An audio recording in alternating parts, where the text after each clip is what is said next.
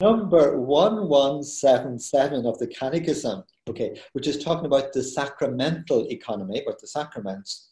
It talks about the prayer of the church, which is the readings and the psalms that we say in morning prayer and in evening prayer.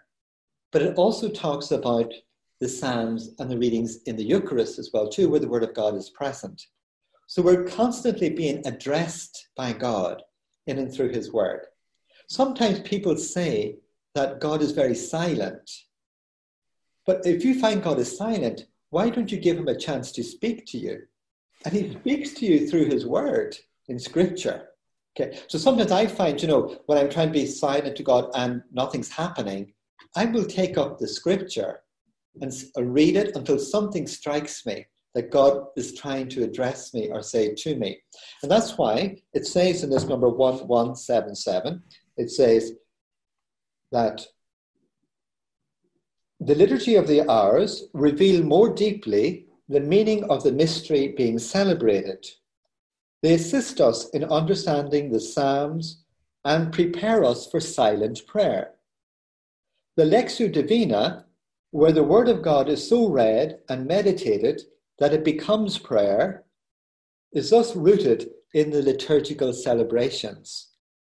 And what I want to emphasize there is that phrase, that the Lectio Divina, where the Word of God is so read and meditated that it becomes prayer. See, Lectio Divina is not simply reading Scripture. It's reading Scripture, meditating on it, so it becomes prayer, a conversation, a dialogue with God. What I find very interesting is when you approach Scripture, as I said before, the only way of allowing it to reveal its riches to us is through humility. And St. Augustine discovered that because before his conversion, he was comparing Scriptures to Cicero, and he thought the Scriptures was very inferior literature to Cicero. But he said it was only when he was converted and when he had to bow his head and enter into the cave of Scripture that it began to reveal its riches to him. You have to bow your head before Scripture in adoration and in reverence and in humility. And bow your head and enter into Scripture. Then it reveals its riches. It also reminds me of a very funny anecdote that John Waters told once about his own conversion. So I'm not saying anything that he didn't say in public in that sense, but it stayed with me, and it was very fascinating because it was a bit like St. Augustine. He said that he felt like when he was kind of on the cusp of converting, he felt that God wanted him to pray, but he says in his pride he could not pray. So therefore he said he threw a shoe under the bed. So he went down to get the shoe, and since he was on the ground, he says, well, since I'm on my knees, I might as well pray now. In prayer, we don't do the leading.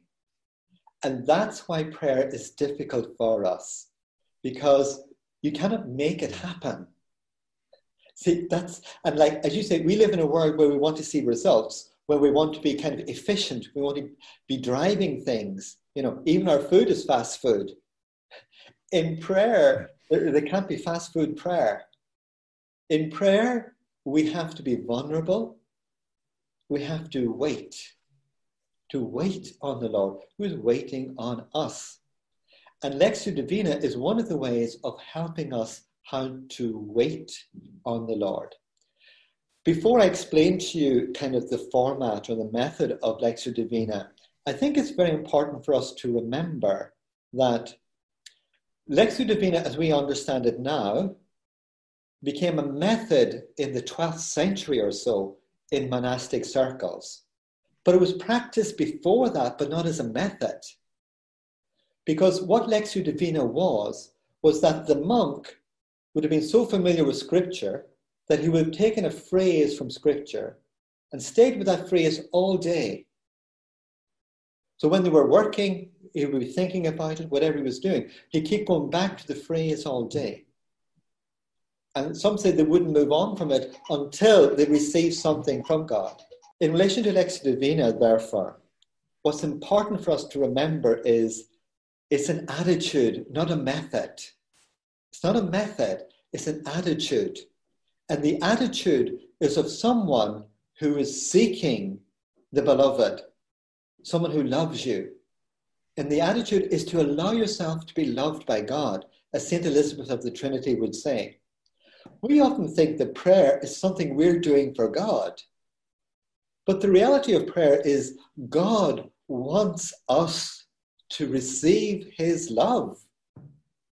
But we keep running away. We don't stop. We don't wait on God to receive his love. We keep running, and it's very difficult to express your love to someone who's running all the time. That's why we need to slow down. We need to be present to God, who's always present to us.